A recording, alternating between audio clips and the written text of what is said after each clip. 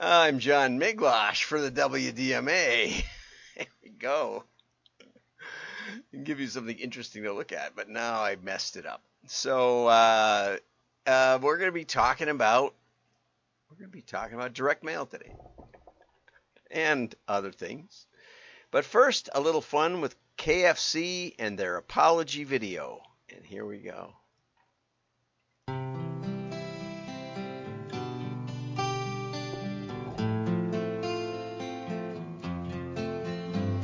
I'm all out of love. I'm so lost without you. I know you were right, believing for so long. I'm all out of love. What am I without you? We don't need that fork. We don't need those forks. Unless you get the coleslaw, which is pretty good. KFC. The forks are being abandoned. Yeah. Especially extra crispy. I love extra crispy. It was a lot saltier in Canada. When I was working with the Hudson Bay Company, we used to get that for our business meetings at the big downtown store. Sorry, utensils. It's finger licking good. You bet. What a great commercial. And let's find out more about it. Okay, let's get over to here. And ad of the day from Amy Houston, my friend. Okay, Henry Schofield was the director, and fans of the soft rock duo Air Supply will instantly recognize the soundtrack. Courage was the creative agency behind the push, with the Apology Tour kicking off with a hero film and continuing with print, social, and out of home. Don't see mail in there. Maybe you should have some coupons or something around the stores. That really does work. You can't help but go all in and dig in. No utensils needed. With food so good, you can't help but lick your fingers, said Catherine Bond Debicki, Chief Marketing Officer at KFC Canada. Right. And as I said, they have a little different formula in Canada. Okay, so older adults make up just 4% of people featured in ads. Oops, I'm on the wrong slide there. Older adults make up just 4% of the people featured in ads. What do you think of that? Luckily, you have me. So you don't have to worry about seeing some older adults here. That guy kind of looks like me, doesn't he? And yeah, he's like, what's on TV here? What is going on here? What are we exposed to? Brands are still significantly underrepresenting a large, affluent audience. Right. Don't boomers have like 50% of the assets or something? It's like 20% of the people with 50% of the disposable income, or maybe 80% of it. People over age 60, according to new analysis from Creative X. The creative tech company analyzed more than 126,000 global ads released in 2022. I think all of those appeared in my digital advertising stream. Do you have ad fatigue? Well, at least the ads don't show any older people. Everybody's young and happy in all the ads. I wonder if there were any older people in that KFC. I think there were a couple, actually. Well, so good for that. 124 million in ad spend, which is just a tiny fraction of all the ad spend. If you look at those shown in leadership or professional situations, this dropped to under 1% of the ads had women over 60 in professional roles. Right. And so today's ads continue to paint a picture of our society that's not representative or inclusive of what we see in the real world. Yeah, when I go to the Piggly Wiggly, man, there's a lot of people walking around leaning on their carts like me.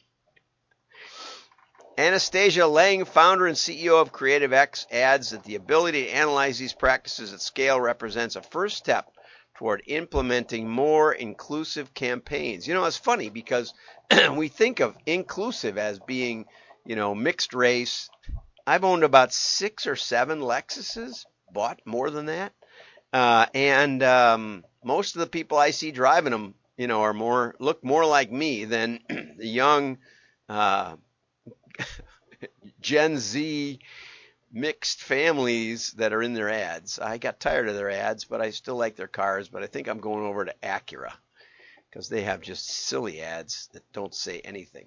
Anyway, so something to keep in mind. You could try mail, where though you might upset the rest of the world by putting older people on the cover, you actually can do that with some assurance of success.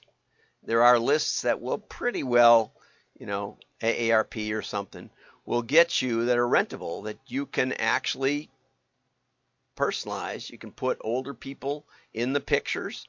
In fact, you can do some one way and some another way, or you could send it to an probably older demographic target list and have young people and have old people and see if old people works. That's the thing that we lose track of, is we lose track of not just Trackable, but we can see the incremental impact of that kind of testing. We could see if you're selling annuity products, for example. I worked with the Billy Graham Association on their annuity advertising and tracking the number of leads generated and looking at different creative elements that they used in their ads. One of the big shockers was that if the type was 8-point or less, small type, fine print, they got 0 leads. It didn't just go down progressively. It went boom like that. 8-point. Don't use too small a type if you're trying to market to older people. I mean, yes, I have reading glasses, but there's limited value. You want it to be clear. Don't make me work too hard. I've got other things to do. Okay, so you might want to use mail. I'm just talking about the personalization. Now, what each article means by personalization is kind of a mystery.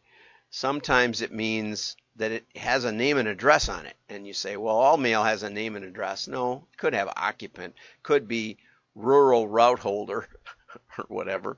We used to get mail like that. I think there's some designation like that where it doesn't have to be addressed, but most of it is. Most of it that I get is.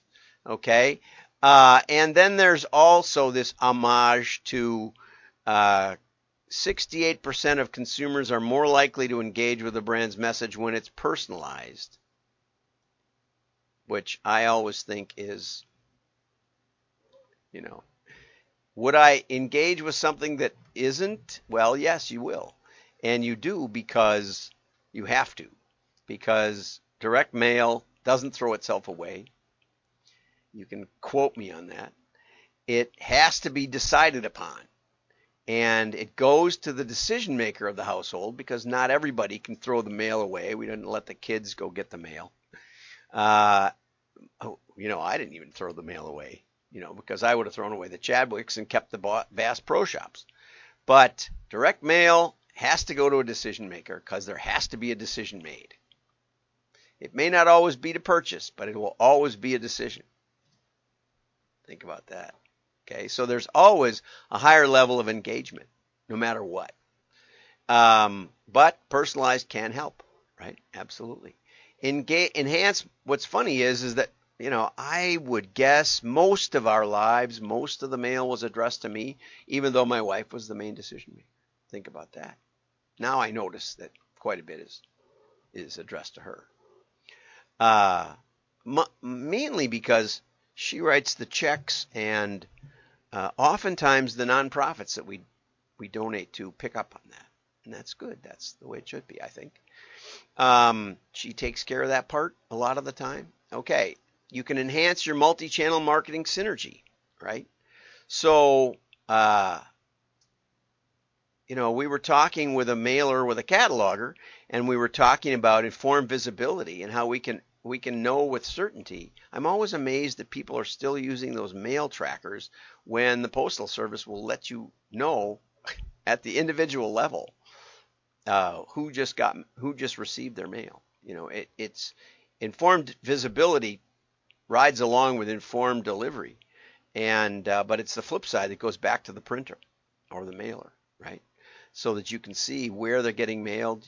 You get their name and address and their zip, so you know where your mail is hitting, and you can, it's in the mailbox, so you still have time to send something if you have their email. If it's a customer mailing, it's really likely that you will say it's waiting for you in the mailbox and you might be interested in. And that's where you can get hyper personal if you want to. You bought left-handed scissors before, and so you may want to check our entire collection of left-handed products. I'm just making that up. Targeting. Well, intelligent direct mail allows you to precisely target your audience, ensuring that your mail reaches the right people at the right time. And that's the mantra of digital, which I think is false. I don't think in general advertising is designed to do that. I think in general we want to reach the right people often enough that they remember us when the right time occurs, right? So if you're selling furnace repair, like a lot of Andrew Ettinger's clients are HVAC contractors in major cities. Not everybody's going to need air conditioner repair every day, but today it's going to be like 97 or something. And today might be a day when their air conditioner goes out, in which case they're going to want to call the repairman. Which one are they going to call? Well, you might have a sticker on the furnace, but you might also have a mailer that's been going regularly and offering an inspection before the hot weather hits, or an inspection before the cold weather hits here in Wisconsin. And so we've been saying that about mail. We've been saying that since I got started in the 70s. The direct mail could hit the right people at the right time. I think it's limited in its targeting for the most part. You can target your customers. You do know that they have bought. You do know that they may be the category they bought in. Although after thousands of item level data modeling based on individual purchases, I can say with confidence that most of that, doesn't really tell you much of a story, because 60% of your customers only bought once. They didn't spend much and they haven't bought lately. And that's what it's like, even with transaction level data. So, yes, you can use it, but if you're not mailing 100,000 pieces or more, other than a special promotion directly geared to the category that they've bought, it's, it doesn't give you much incremental lift, which we haven't talked about. The author also mentions marketing that, let's say you had a list of 25,000 subscribers, but you don't have the physical mailing addresses. Oftentimes, well, if you have, you could have digital subscribers. I mean, if you had a direct mail mailing list, you would have the names, but if you had a digital, you might not. And they say you can append it. My experience with data append has been very poor. Figure on 20% maybe, that is both addressable and verified.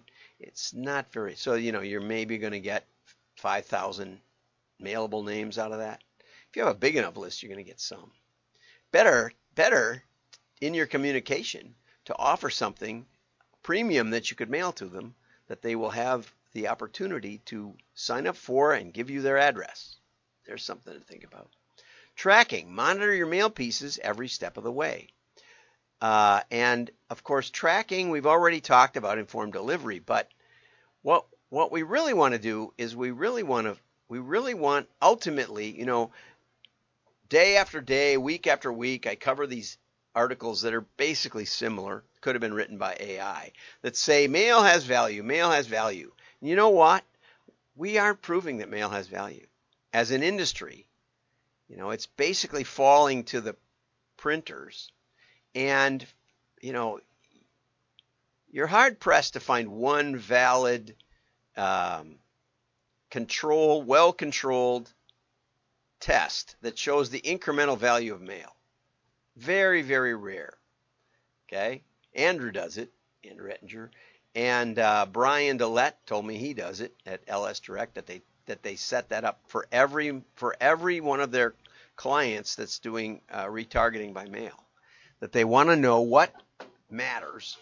And there's some very interesting tidbits in my interview with Andrew, or with Brian Dillette. And you might want to check that out. I'll try to find the link to it over on YouTube. It's pretty easy to search there. So, as usual, this article doesn't take you to testing. It doesn't explain holdout testing. Monday's video, it's an interview with Alex. Monday, I get into some real depth on holdout testing and how that works. And so if you're interested in how to prove mail's value, the only proof is incremental value. How much does it do better than what you're doing now?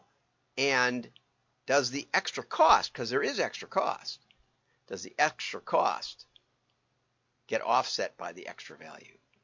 And that's what we're not giving our clients. That's what we're not showing our industry. And I have yet to see a decent article ever in print about the incremental value of mail, which is really sad.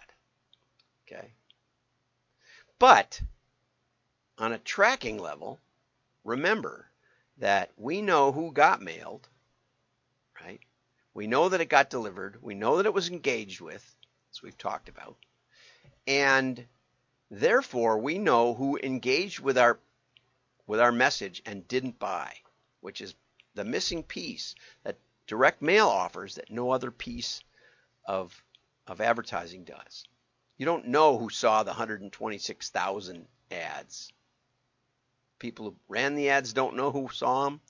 And of the people who saw them, only a small percentage engaged and actually had that message register in their consciousness. Not that unconscious registration isn't some value, but mail gives you a conscious, somewhat level, conscious engagement.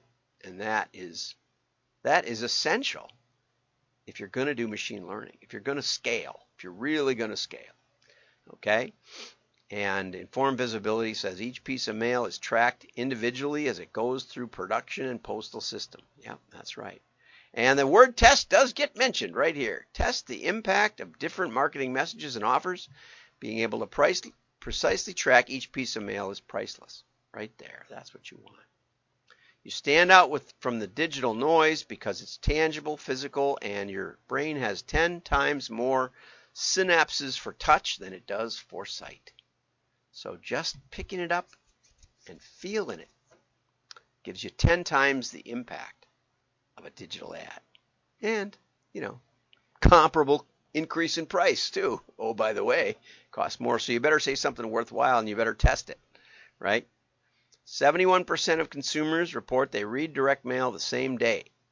Whether that's really that important, I don't know. We don't always get it the same day.